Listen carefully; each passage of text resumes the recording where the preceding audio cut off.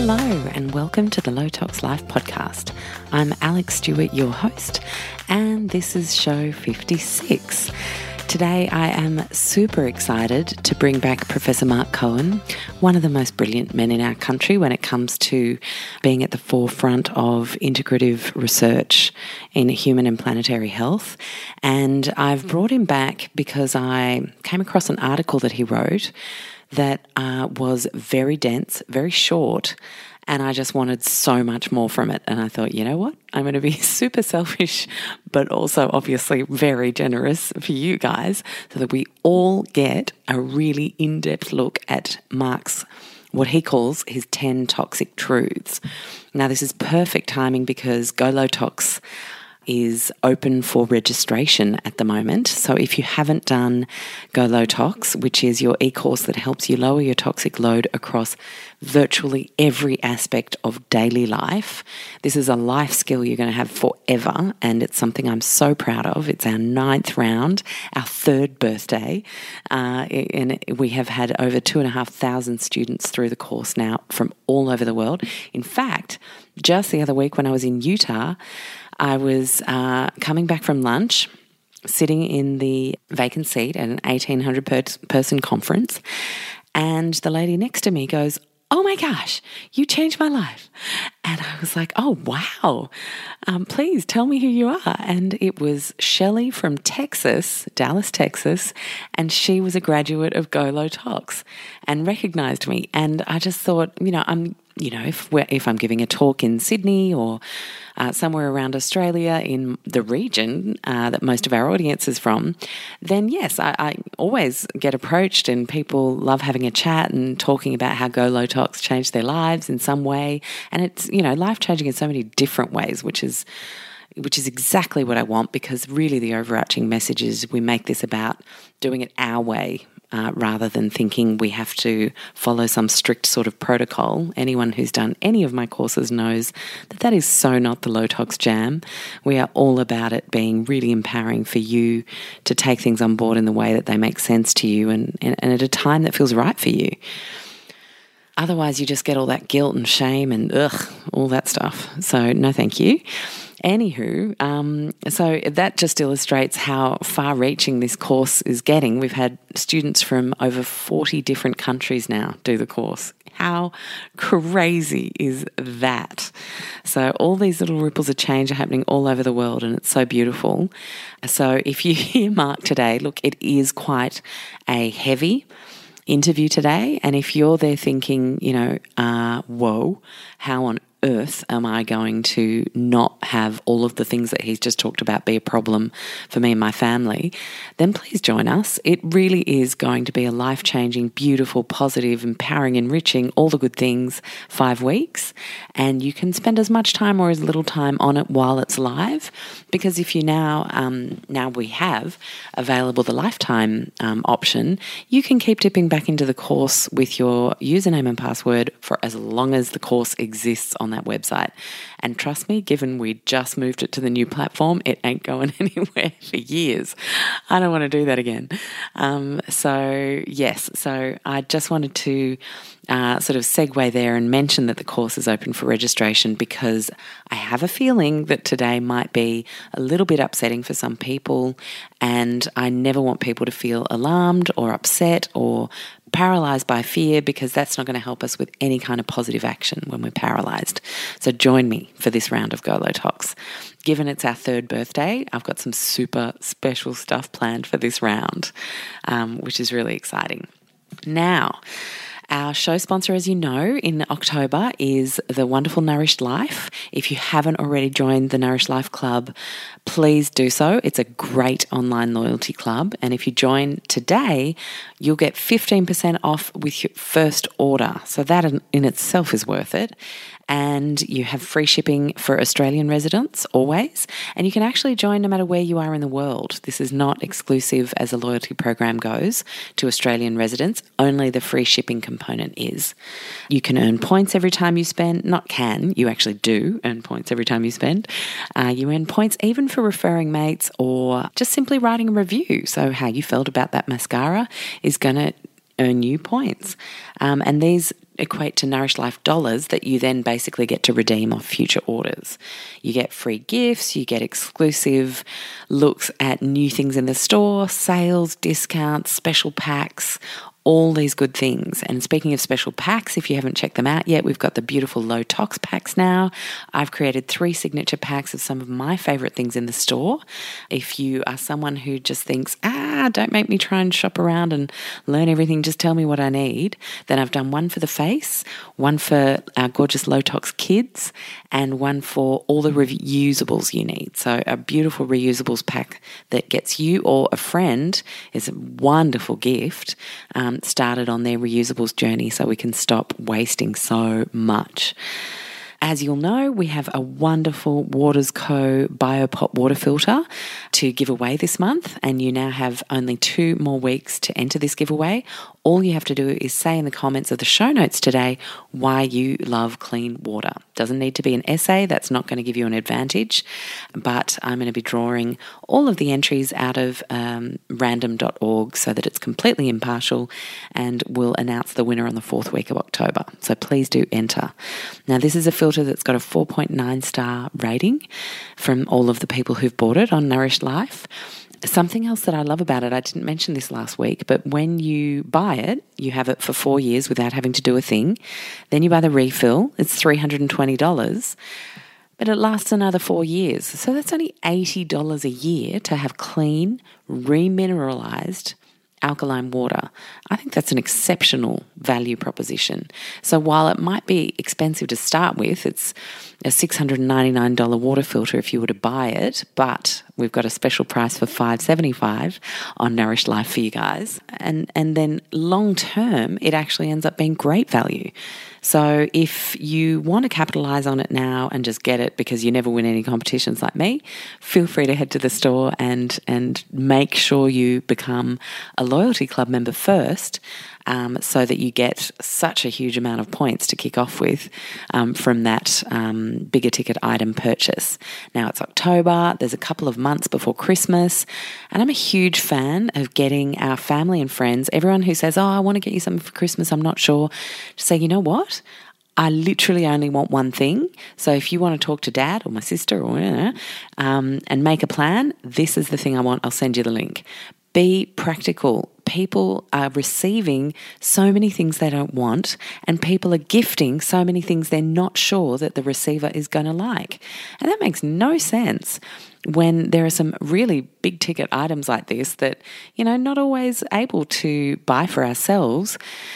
That would be hugely awesome if a whole bunch of people that you love in your family got together and got it for you for Christmas. So keep that one in mind. It's a great filter. It filters out the fluoride, chlorine, heavy metals, harmful bacteria, nasty chemicals, pesticide residue, which we know obviously from Professor Michael Antonio's chat. The pesticide residue is not good for us.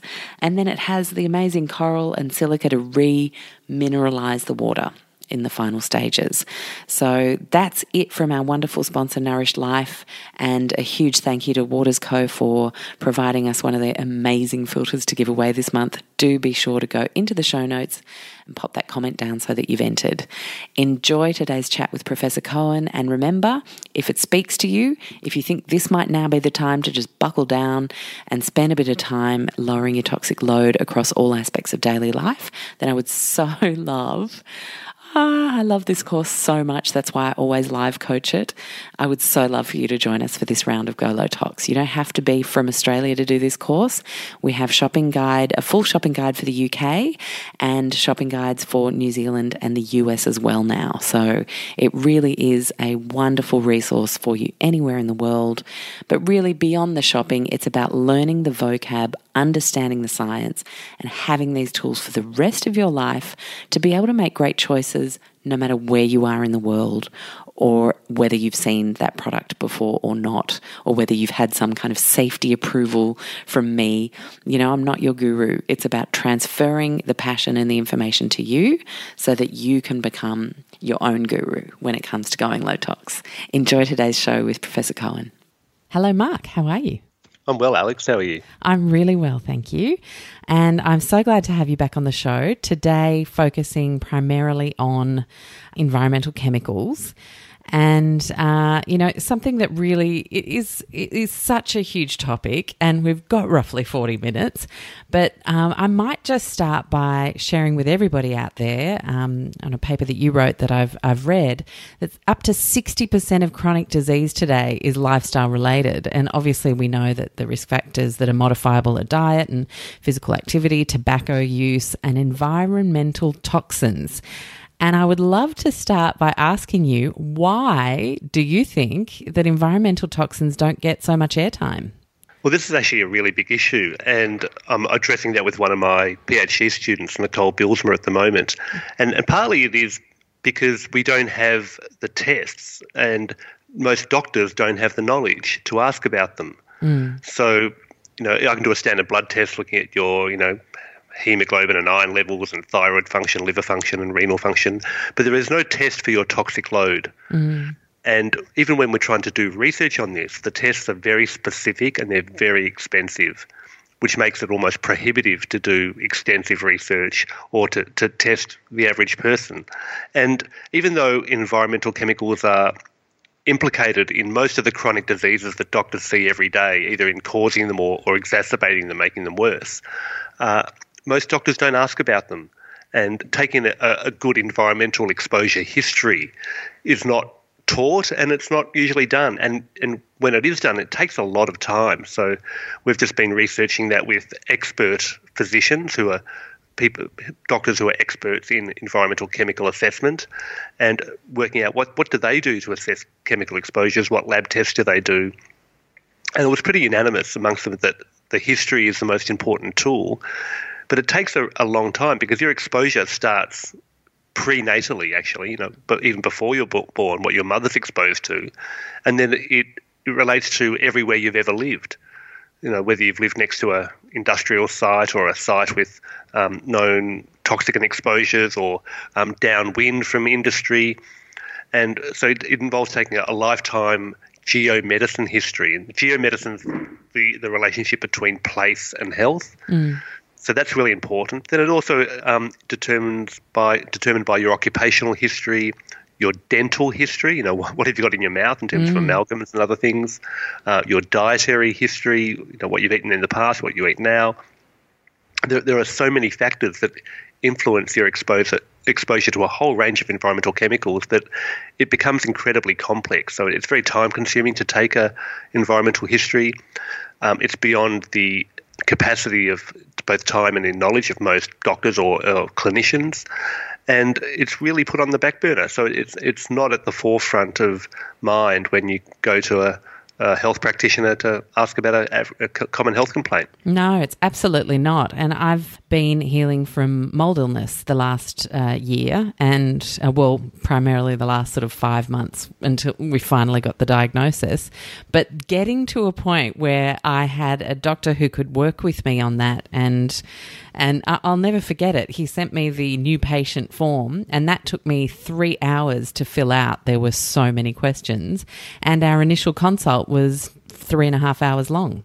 And, that is, you talk about cost prohibitive. Yes, it completely, like on a mass scale, I feel incredibly fortunate to have been able to step up and invest in that for myself. But for a lot of people, it's not a reality. And from what you just said, it's also just not on the radar. Well, actually, mold is a really big issue, and it's something like 40% of houses in Australia are mold affected. And mold is anywhere there's water damage or visible water damage or mold, you have spores, and that is an issue with many health complaints. Yet again, it's very time consuming to identify. To correct it can be really difficult because you've got rising damp or different water egress or just looking at humidity or poor ventilation in bathrooms, etc. So yeah, mold is a massive issue, and even a lot of brand new houses, even though they're written to specification, they get condensation. inside the roof, and whenever you got condensation of water, you get mold. Yeah, absolutely. Dehumidifiers, people, they're the best things you can buy. Now, another thing is obviously cancer has become the number one killer. I know in Australia for a fact. Is that the US as well? Or? It's actually globally. Globally, right. 2014, I think, was the year when cancer surpassed heart attack and stroke or any other cause of death. So now cancer is the number one killer on the planet. Yeah, that's just crazy. And if we look at our food supply, if we look at these environmental toxins, it's pretty logical once you do a bit of basic research around what these chemicals are and what they can do within our bodies, that cancer would start to proliferate. But why do you believe that there isn't more of a preventative focus on cancer? I mean, is it not crazy to our governments that you can have something like a sunscreen that's supposed to prevent cancer, yet it has carcinogenic ingredients in it? I mean, I'm not educated in any way in medicine, and yet I get that is completely bizarre.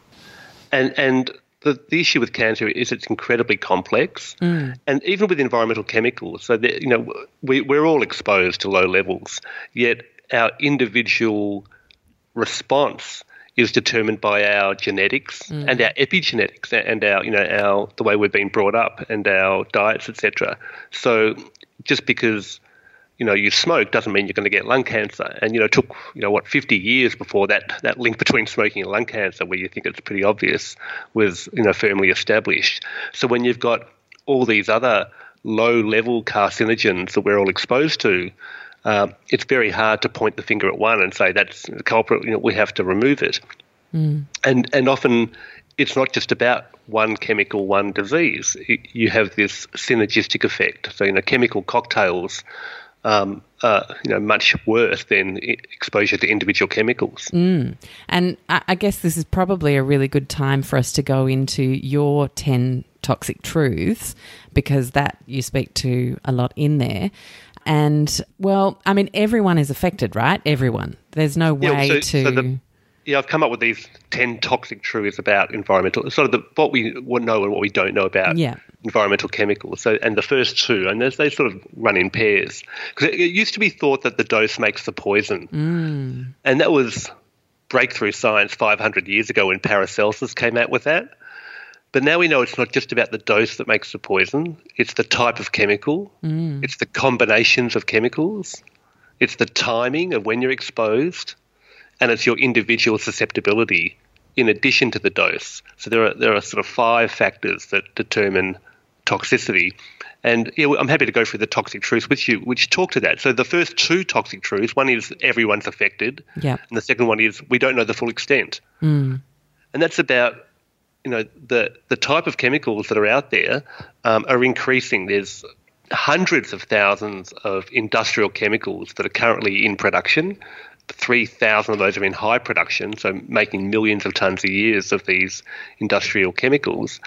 And they're in our water, they're in our soil, they're in our air, they're in our bodies, they're in every tissue of our body, it's in our food, and there's no way you can...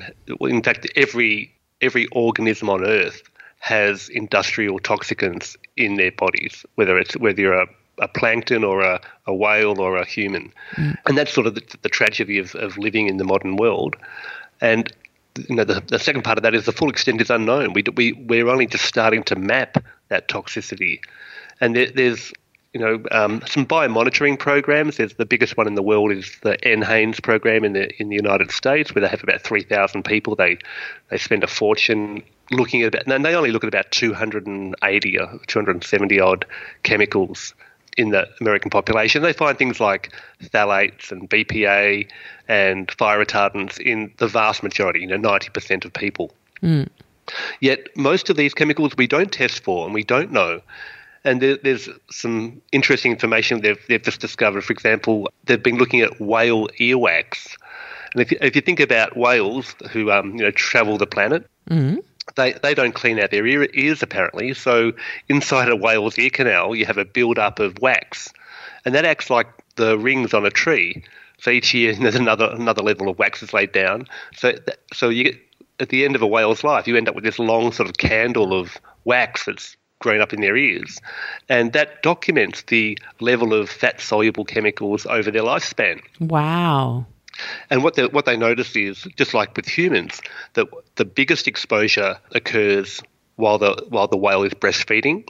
So you get a huge dose of fat-soluble chemicals, industrial chemicals through breast milk, and then that increase. Then you get a increasing exposure throughout the lifespan. But what they've done is mapping that with whale earwax to say that our oceans are becoming more polluted with things like dioxins and PCBs, over the last 50, 60, 80 years, which is a whale's lifespan. Yeah. And that's documented within the earwax of whales. But it's the same as if they look at ice rings. They look at ice core drilling in the Arctic, and many other sources. You can see that the world is becoming increasingly toxic, and we still don't have the tools to measure them all, and certainly the expense, because to measure PCBs or dioxins, it's a very expensive test to do, and to do it as a routine medical test is really beyond the capability of laboratories or the funding systems to fund those tests. But given we know for a fact that the world is becoming more toxic, why is there not more of a precautionary principle, do you think? Well, I think there's governments want to encourage businesses, and businesses want to make things happen. And if they can make a short-term profit, for a long-term, hazard, they're happy to do that. Yeah. And in fact, there's many cases documented where corporations have known something's dangerous and they've absolutely tried to keep it going as long as humanly possible. And then even when it's banned in one country, they'll sell it to the third world or other places where it's not banned. Oh, absolutely. I mean, look at glyphosate and Roundup today. Well, that's available, but you look at some of the banned pesticides in the United States or in Australia, and companies, Dow Chemicals, which makes a whole range of pesticides, they're banned in America, but they'll sell it into Mexico or they'll sell it into India or the third world where the regulations aren't there. But then, funnily enough, what happens is they grow the food in Mexico then, where the chemicals are, and that food's imported back into the United States. Yeah. There's no escaping it. So the precautionary principle is super important. It's better to be safe than sorry, but unfortunately that doesn't drive corporate profits. And again, it's really hard to point a finger at any particular chemical and say that's the culprit for this particular disease. Yeah. But if we look at the trajectory of human disease, the basic epidemiology, we're seeing cancers overtaken heart attack and stroke, and that's because there's more carcinogens in our environment. And then we also see neurodevelopmental problems, ADHD and autism and reproductive problems and depression and psychological problems that are increasing far beyond any genetic changes that could occur. So these are things that are in our environment that are causing this change in what we're seeing in people's health. Yeah. And while that, on the surface, what you just said, the words all put together sound extremely depressing. There's almost a comfort in that too, knowing there's so much we can do.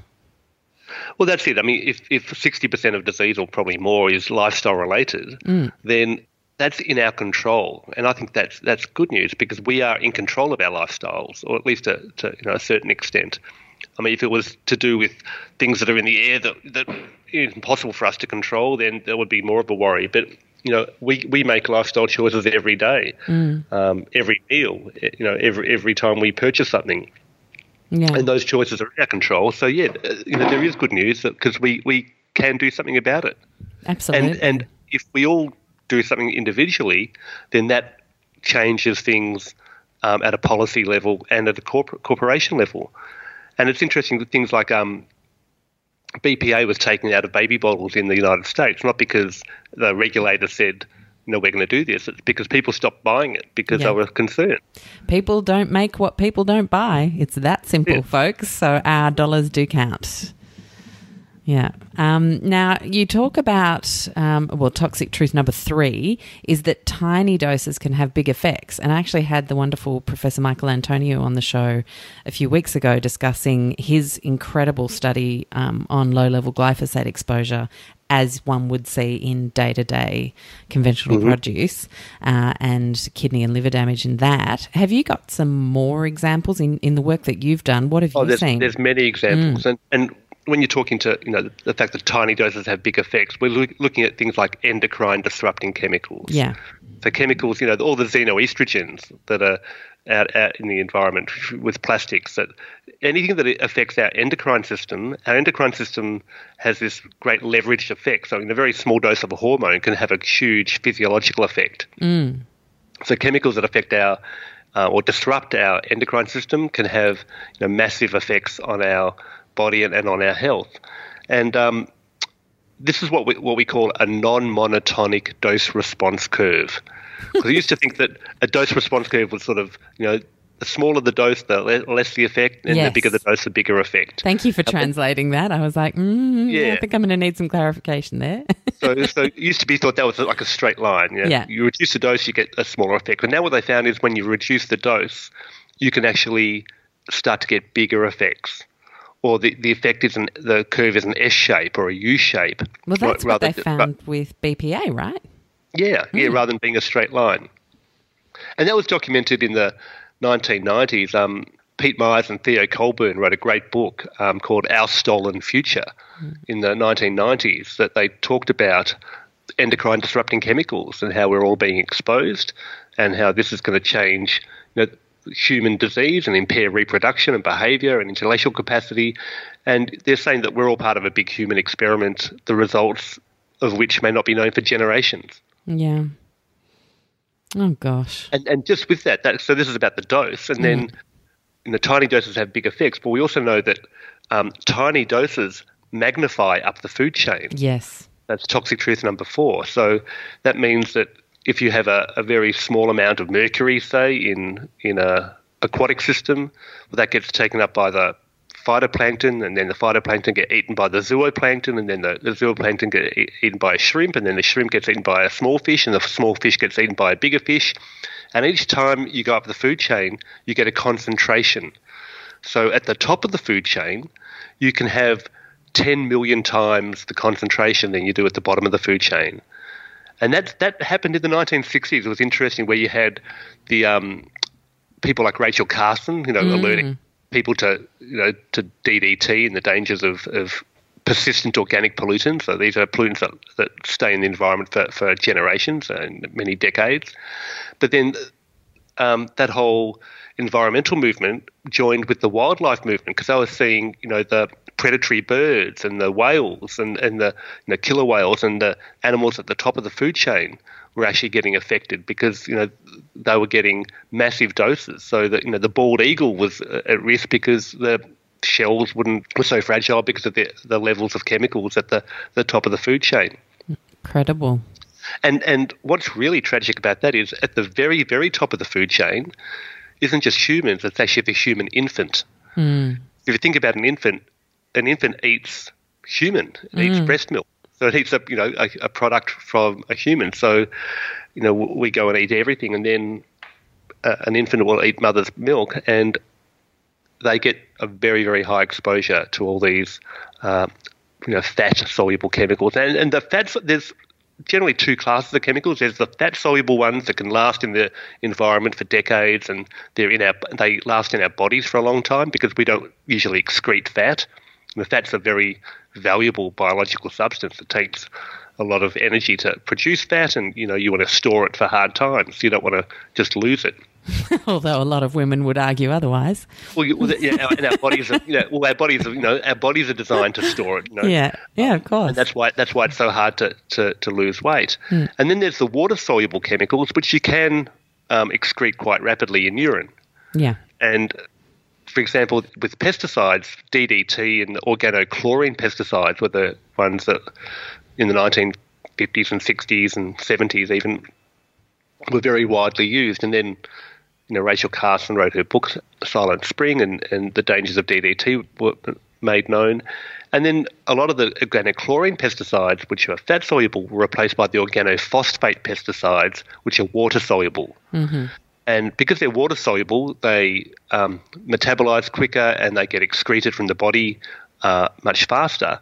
However, they're also more toxic. So the organophosphates were modelled after nerve gas. Oh, gosh. Sarin gas and nerve gas. And they're designed to affect the nervous system of insects.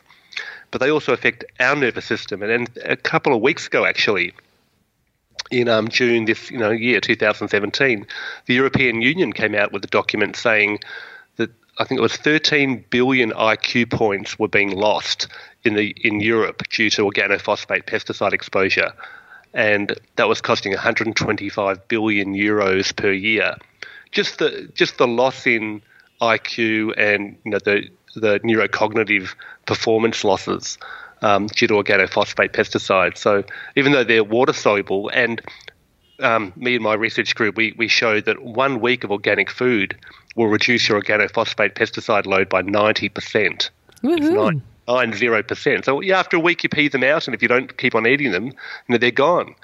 But the truth is that they're what we call pseudo-persistent. That they get excreted quickly, but because we're eating them all the time, they're persistent in our body all the time. Yeah.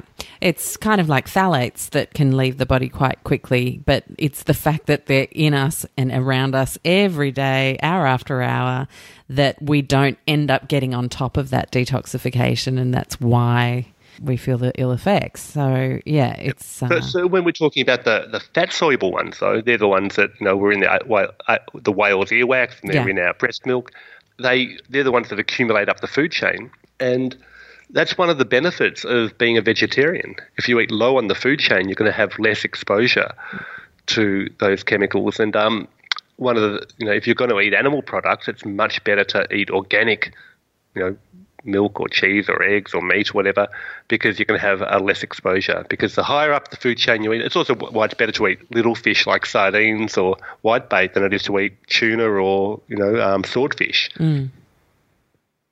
And now there's still warnings now on pregnant women to eat only certain amounts of serves of fish each week because of the exposure they get to these persistent organic pollutants. Yeah, and we'll pop in the show notes some of the guidelines there for anyone out there who's thinking, oh my gosh, and needs some references. It'll be there for you. Now, the next thing you talk about in your Toxic Truths, number 5, is the chemical cocktails are synergistic. So often, we see studies of one chemical and we'll see a toxicity ranking on the Environmental Network Group or, sort of resources like it. Are you saying that because it's always a cocktail that we're exposed to, that's even less predictable and we don't really know the effects? Well, it's less predictable. We know the effects and they're worse. And it's not just me saying that. There's many different reports. In fact, they call it mixture toxicity. So the toxicity you get when you mix things, and it sort of makes common sense. If one thing's going to be bad, if you mix them, it's going to be worse. But what they've found with that is you can get what they call the something from nothing effect. And that is you can have two chemicals at a dose, but by themselves they actually have no effect at all. And it's below what they call the no observable adverse effect limit. But when you add them together, you actually get a toxic effect. So it's like, individually they do nothing, but together they do something. So it's like you've got something from nothing. But in this case, it's not something that you want. It's an adverse toxic effect. And that's used. So when they make pesticide formulations, for example, you talked about glyphosate. Yeah. Well, glyphosate's the active ingredient, but when you put it into Roundup, into the actual formulation, it contains adjuvants and surfactants and other chemicals that make it even more potent. So that actually may help it penetrate the cells better, acting as a surfactant, but it actually makes it hundreds of times more toxic than the active ingredient alone. Yet when they're regulating it and they're testing they're testing for the levels that are allowed, they actually only look at the active ingredient. They don't look at the whole formulation.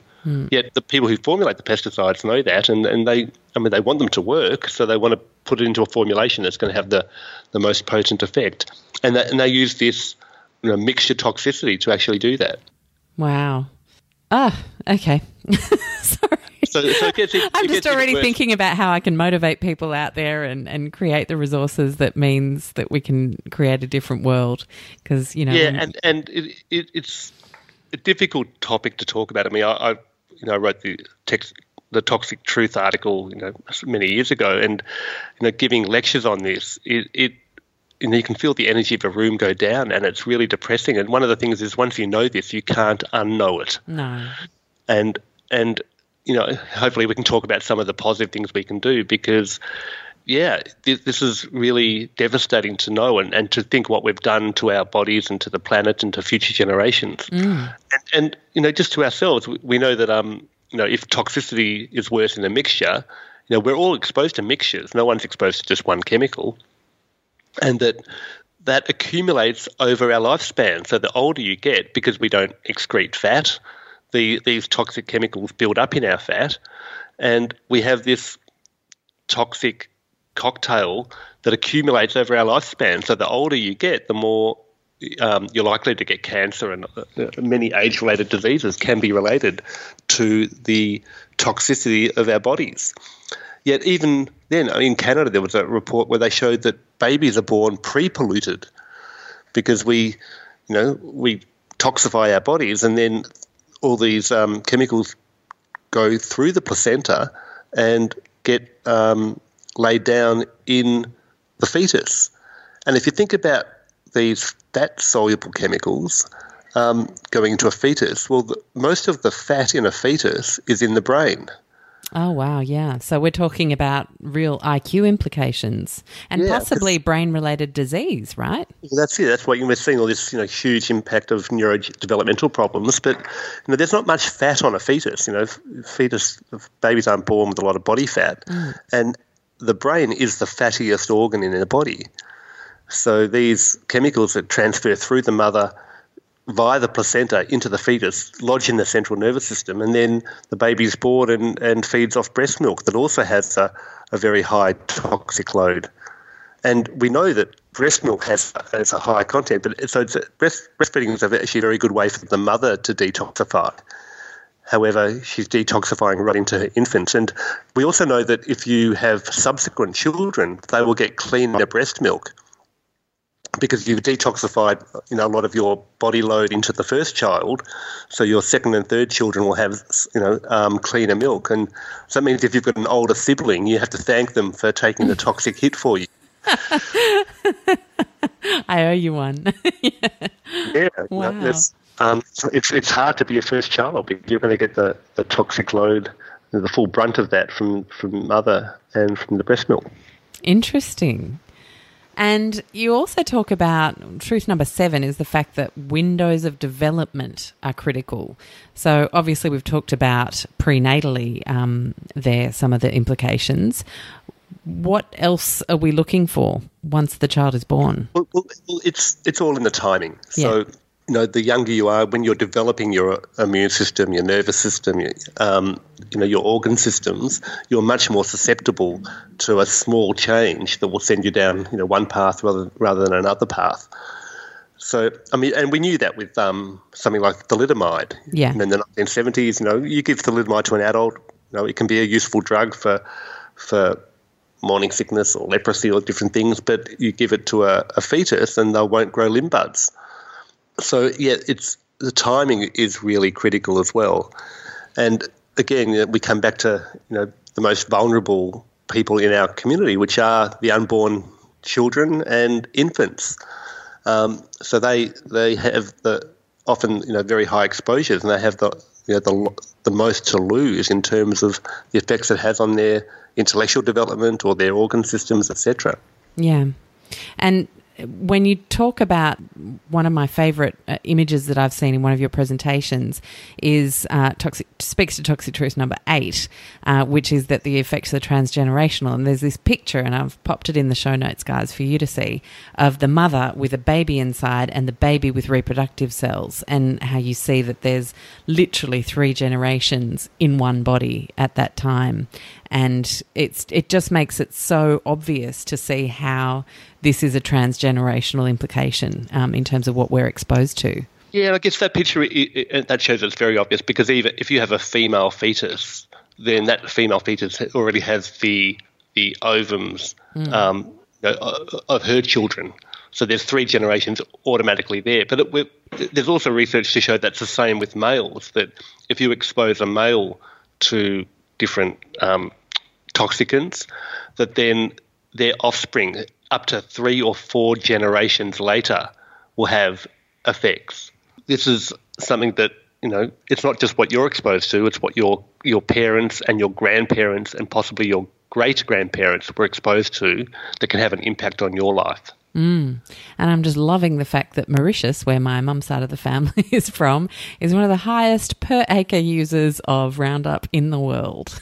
That's what I've come from. But although that probably wasn't used when you were gestating, so well, probably other chemicals. I hope yes, no. But interestingly, I get a bit unwell after 4 or 5 weeks there. I find I have to eat some French frozen produce to mitigate some of the effects because I'm a big green leaf eater, and they're obviously some of the most sprayed. So I try and avoid those these days when I'm there, which is bizarre, but, you just sort of do what you have to do once you know.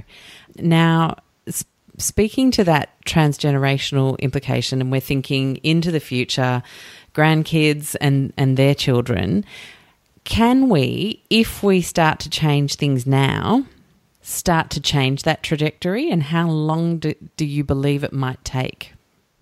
Well, no, I think you can. Whenever you start, everything you do changes the trajectory of what's going to happen in the future. So it doesn't mean just because your grandparents are exposed, your parents are exposed, you're doomed to a particular fate. We can change the impact through our choices. However, it is documented that exposure does have this effect, and that's not just with toxic chemical exposure. They've also shown that with toxic stress. So, for example, Holocaust survivors, children of Holocaust survivors have psychological problems, and after wars and severe traumatic events, you have whole generations that are traumatized, but that has impacts on their children and further down the generations. However, so it's not just we're healing our own wounds and recovering from our own toxicity, we're healing the wounds of our ancestors. Wow. Oh, this is big, Mark. We're having a very important discussion today. I hope everyone out there is okay. So toxic truth number 9, risk is unequal, unjust, and greater for the young. I feel like we've kind of spoken about that already. So I will then go into number 10. Well, so just before we leave that just talks to, the children are more exposed. But children are not just little adults. Children they eat more per kilogram, they breathe more per kilogram, they have more contact with the ground where pesticides and dust, where diesel and other fire retardants gather. They have more hand-to-mouth behaviour, so they're putting things more in their mouth. They actually extract more vitamins, but also more toxicants from the food that they eat. They drink more water. They drink more water, but even the nutrition they get, they actually extract more out of it because they're growing and they're metabolizing more. So they get more toxic even from a same level of food or something. They have immature organ systems, and they also have a longer time to develop disease. So that's so that is the tragedy that risk is unequal. So there's more risk for children, and it's unjust because the children didn't do anything to deserve this. We've sort of put it on it, and the most vulnerable in our population, so which are our children, are at the greatest risk. So I'm hoping people aren't getting too depressed out there. Well, you have to learn the truth so that you can then get a fire in your belly to take action. I'm such a believer in that, and I see it in so many people in our community that information is power. It might be hard, it might be heavy, but once you've played in there for a while and you really let things sink in, of course you're going to want to change things. And the beauty in that is that it is only positive from there. It really is, as you seek out better brands, as you seek out more local produce, it gets really quite beautiful. And And so for anyone out there who's never considered anything today, it's your first day of getting curious and you think, well, that was just a lump of lead and now I feel horrific about everything I've ever done. It's not about guilt from what you did yesterday. It's about getting excited about That's now it. knowing How do we move forward on a positive step? Yep. That's right. So to that end, I'd love to ask you a little bit about detoxification, because obviously there's a whole bunch of people out there thinking, but all of this past stuff I've done, is that my fate? Is it in there now? And obviously we've talked about water soluble and fat soluble. Water soluble to a certain extent is just about literally ditching exposure and continuing to avoid it. Fat soluble, what are some of your tips to give us some hope that we can actually remove some of these toxins from our tissues? Yeah, well, there's interesting research around this, and there's not a lot of research that's been done on how to remove fat-soluble chemicals. Within Ayurveda, which is the traditional Indian system of medicine, they have a whole system they call Panchakarma, which is a whole detoxification regime. And that's sort of like giving your body an oil change. And just like, the oil in your car goes off, so, it gets rancid or gets, oxidized, so you have to change the oil in your car. Well, it's similar about the oils in our body, the fats in our body. And the way they do it within Ayurveda is they have a lipophilic diet, so you actually involves drinking, medicated ghee, but basically good fats. So you medicated ghee. How is it? They put herbs and other things in it. So you're taking ghee, you're having oil enemas, you're having oil massages. So you're really saturating oils all over your body. And when you do that, some of the oils within your body some of the chemicals within the oils in your body can transfer across and get excreted. Oh, wow. Now, there's also some research around this, funnily enough, around fake fats. So in the late 1990s, the nutritionists were really excited when they discovered olestra, which is a artificial fat that your body won't absorb. So and they thought, this is brilliant. We've got the chance to make fake fats that people can't absorb. So you can have as many French fries as you want baked with olestra, and it'll go straight Hooray, through. We've all been saved. Yeah. Yeah. And so this was a big fat, and you can still buy, Pringle chips and other, products with olestra, although olestra does have the side effect because you don't absorb it. It gives you bloating and it gives you fatty stools. Right. And it's also, you'll have warnings on the label saying, danger causes anal leaking, anal leakage and bloating and, bit of diarrhea. But what they have shown is that if you take olestra, because the fat is in your gut and going through you, but it's not going through your intestine into your body, some of the fats within your body can be leached out into your gut and be excreted. So, for example, and PCBs and dioxins, which are very toxic fat-soluble chemicals that are very hard to excrete normally, have been shown to be reduced by taking olestra. Right. And how do you take it? Is it a capsule? Is it a... They can have it as capsules. I think they were using it for weight loss for a while, but often it's done in food, although I don't know if I would want to have a big dose because you do get bloating and diarrhea and, fatty stools and anal leakage and all those sort of complaints with it. It does what it says on the box, right? Yeah, so you maybe don't want to have too much, but the principle of having good fats, good clean fats in your diet that then flush through your body, is a potential way to reduce the fat-soluble chemicals. And in fact, there's a theory that says the global obesity epidemic that we're seeing, and we've got about a third of the Western world has pre-diabetes with obesity, high cholesterol, high blood pressure, high blood sugars. That obesity epidemic can be due or partly due to these fat-soluble chemicals that we normally can't excrete. So what your body does, it uses what they call the public health adage, which is the solution to pollution is dilution. And they talk about it in public health, if you can't get rid of pollution, you dilute it in the atmosphere or in the oceans. Well, in our bodies, if we can't get rid of fat-soluble chemicals, what your brain does to keep these chemicals out of your brain, it dilutes them by putting on body fat, and it stores them out of harm's way around your gut. Oh, wow. That spare tyre you're wearing around your waist is actually storing some of these fat-soluble chemicals and keeping them out of harm's way because they're sort of stored and out of the circulation. Isn't that interesting? And then if you then reduce the amount of these lipophilic, fat-soluble toxicants, that then your body will naturally lose weight because it doesn't have to put on this extra weight to store them. Wow. And, the trick is for people to then really learn where they are, how to avoid them, what to look at on labels if you're buying products, and how to get more organic food into your diet. Well, avoiding, tox in and tox out. So you want to avoid putting the tox in as much as you can.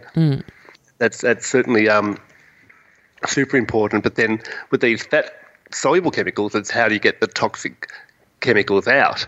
And one of the issues about massive weight loss is that, and you go on a detoxification program, you can maybe you lose weight, but then you're putting these chemicals back into the circulation and potentially making yourself feel really sick. So it's important if you're going through a weight loss regime and you're losing fat, that you also really support your liver function and kidney function to make sure that, once these chemicals go into the circulation, you can actually actively excrete them rather than getting them reabsorbed through the sort of hepatic portal circulation system and then putting them back into your body and making you feel sick. Yeah. And what are some of the most effective ways, maybe it's nutrients, maybe it's techniques, to really optimise liver and kidney function for these sorts of periods where we're trying to get rid of these toxins? Well there's one is to keep, for kidneys, and really it's keeping all of your channels of elimination open. Yeah. And I talk about the 5 Bs. So it's your bladder, your bowels, your breath, your body in terms of sweating, actively out of your body, and even your brain. You want to keep, your mental, your psychology. You want to keep your thinking open. So, so maintaining, lots of good, clean water or herbal teas, and there are many. I'm a big fan of Tulsi, holy basil, which stimulates detoxification enzyme pathways and supports liver and kidney function itself. So to constantly keep your body flushed with fluid, so you're constantly making clear, straw-coloured urine. Yeah, and plenty of it. I've doubled down on my Tulsi tea since our last chat. So, and keeping your bowels open. So, having lots of soluble fibre and good fats. So, you've got these channels of elimination that are staying open. Actively sweating, and in our modern, air-conditioned worlds, it's rare that we drip sweat. Yet our ancestors would have done it regularly. So, whether it's exercise or, in the gym or, going for a run, it's good to have a regular routine a few times a week, if not every day, where you're sweating. Yeah. Keep that channel of elimination open. And I've got one of my PhD students who's a medical doctor, Joy Hussain, she's studying the effect of sauna bathing and detoxification, and there is some research that shows that you can actively eliminate some of these chemicals through your sweat. Oh, wow. So, and in terms of sauna, that seems to be so hot right now. Everyone's talking about far infrared, near infrared, regular saunas. Is there any particular type of sauna you believe to be the best kind? I think the best kind it's like the best kind of exercise. It's the one that you're going to do regularly. Yeah, love it. And it's interesting because there is this discussion about the saunas. This is one of our research questions that we're going to be addressing, provided we can get a bit of funding for it. But that is to actually look at how sweat differs when you produce it from either an infrared sauna, a normal Finnish sauna, or from exercise, or from pilocarpine, which is drug-induced sweating, which is what they often use for research studies. Oh, how fascinating. I hope you get the funding for that. I'd love to know the answer. And we're actually doing advanced metabolomics. So when you look at sweat, you can look at the metabolites that get excreted, and that includes different toxic chemicals, but also other things. And there's hundreds of different chemicals and to come out in sweat. And sweat's actually a very, very complex body tissue. It varies on different parts of the body. There are multiple kinds of sweat glands. It's not just a simple diffusion of water across. You get active secretion of both lipids and water-soluble compounds. And we all know about pheromones and the effect that sweat can have psychologically for attracting or repelling people. And sweat also is determined very much by the bacteria on our skin. And that also varies according to the place on our body. So, what we call the body biome. We know the microbiomes in our gut, but there's also a body biome on our skin. And that can determine how much we sweat and what's excreted and how that's metabolized. So it's actually a complex topic. But generally, in terms of which sauna to use, they say that an infrared sauna is more comfortable because it's a lower temperature, so you can sort of stand to be in there longer and sweat more. I think it's a bit of a personal preference, but I think any sauna that you can use regularly that's going to get you to drip sweat, and then it's also it's talked about, and I've seen no research on it, but it makes sense that if you're going to be sweating in a sauna, it's good to have a towel and actually actively towel the sweat off you rather than just let it sit on your body and then those chemicals can actually be reabsorbed. So it's better to, sweat, mop that up with a towel. And I know some people that even weigh the towel afterwards to get an idea of how much water or sweat they've lost. Or they know that once they've saturated one towel with sweat, then that's enough for a session because they've lost a litre or two. Yeah. Well, that's the group challenge for this week. Everybody take your towel to the sweatshop. And I go to one down in King's Cross here in Sydney, and Health Space, and it's an infrared sauna, and it is just mind-blowing how much sweat you can produce. And I find if I walk there, so I'm already a little bit sweaty, then that's a really great session rather than driving there and having to kind of work up to that body temperature where you start sweating. And some people have different sweat tolerance. So some people, if they're not used to sweating, it might take them quite a while to actually get to the point where they're free-flowing sweat, just because they're, whether it's, their pores are physically blocked or not, but it actually just, their body's not used to sweating and it takes a while to generate that. And I know other people, they'll drink, say, ginger tea or something quite stimulating before they go into sauna, which also enhances circulation and, it's very warming, so it actually increases the amount that you'll sweat. I love it. Yeah, well, it makes sense. And in terms of, I might finish here, in terms of everything we've talked about, everything that you're looking at that's happening right now, that is being looked at, the questions that are being asked, what are you most excited about for the future? Oh, this has to be a whole other conversation. So I'm actually... Sorry. I'm actually... Well, that's okay. We can talk again. But I'm doing a whole lot of research at the moment, what I call extreme wellness. And that's exploring the extremes of your physiology and learning how to be comfortable in uncomfortable situations. So with a sauna, a sauna is not very comfortable. You're there and you're hot and you're sweating, but you can actually... And actually, when you're in that really uncomfortable, when it gets so hot just before you have to get out, all you can do is breathe. You're just there surviving. And it's one of the few times when your mitochondria, your mind, and your breath are all on the same page. Right. And the same thing can happen in an ice bath. So at the other end of the extreme, so going to the extremes of temperature. So where in an ice bath, you're just surviving. And that ability to choose to be uncomfortable, to choose to go into a sauna or to choose to have a cold shower and go in an ice bath is already a mental hurdle. But then when you're in that situation, you have to take control over your breath. And your breath is directly feeding the mitochondria.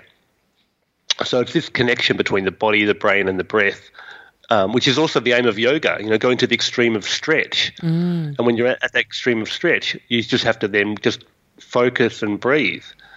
So again, your body, brain, and breath are all on the same page. So doing that through hot and cold, doing it through posture, doing it through breathing exercises where you can go through the extreme of alkaline to the extreme of acid, or the extreme of hypoxia to hyperoxia, and exploring our body's response to these extremes in our physiology, but doing it within our comfort zone. So you're in control of it all the time. I mean, you can step out of the sauna or the ice bath or start breathing with it, or stop over breathing anytime you want. So you're in control of the situation, yet you're exploring your comfort zone. And do you think that? Yeah, I was going to say something really interesting. It just made me think of it with that example is we went to Disneyland as a family recently and, my son is gorgeous, but has tended up until now to be quite an apprehensive child and always, mitigating risk. Should I do? No, I'm not going to do that. That doesn't look very safe. And then he discovered roller coasters. And we went on, and none of us realised how much we were going to have the time of our lives on these roller coasters, but we really, really did. And it was such a joy to see him in a very safe, controlled, a company like Disneyland tests everything to the 9th degree. It's an extremely safe place to go on those sorts of rides. And to see him feel completely safe because we were there, feel completely safe because he knew we were attached to a track and it was all good, and to just go with and be and to just he has become much braver as a result. And I wonder whether that's sort of for the same reasons. Obviously, it's not putting our body directly through, or maybe it is, taking adrenaline to the edge. That's it. And you're going from the extreme of fight and flight to then the extreme of relaxation. Yeah. So exploring those extremes, I think, is there's a lot of research to be done. I'm working with Wim Hof and the Wim Hof method. Oh, how fantastic. So we've just actually released a survey, which is live now, whmsurvey.org, so people can tell us about their experiences. In fact, there's a sauna survey. Joy is doing research at the moment, so saunasurvey.org. People can go there and tell us about their sauna experiences. So we're actively researching this from the community. So we'd love to hear from your listeners about their sauna experiences, or if they do the Wim Hof method, about that, to really understand the range of experiences that are out there, the health benefits, and even the adverse effects that can happen, whether it's saunaing or ice bathing. Yeah, I'd love to have Wim on the show, actually. I'm fascinated by his work. That's so exciting that you guys are working together, and I'll definitely share that survey to help you guys figure out what people are doing out there. Yeah. And then hopefully we'll be able to come back and report back the results to your audience. I love it. Yes, please.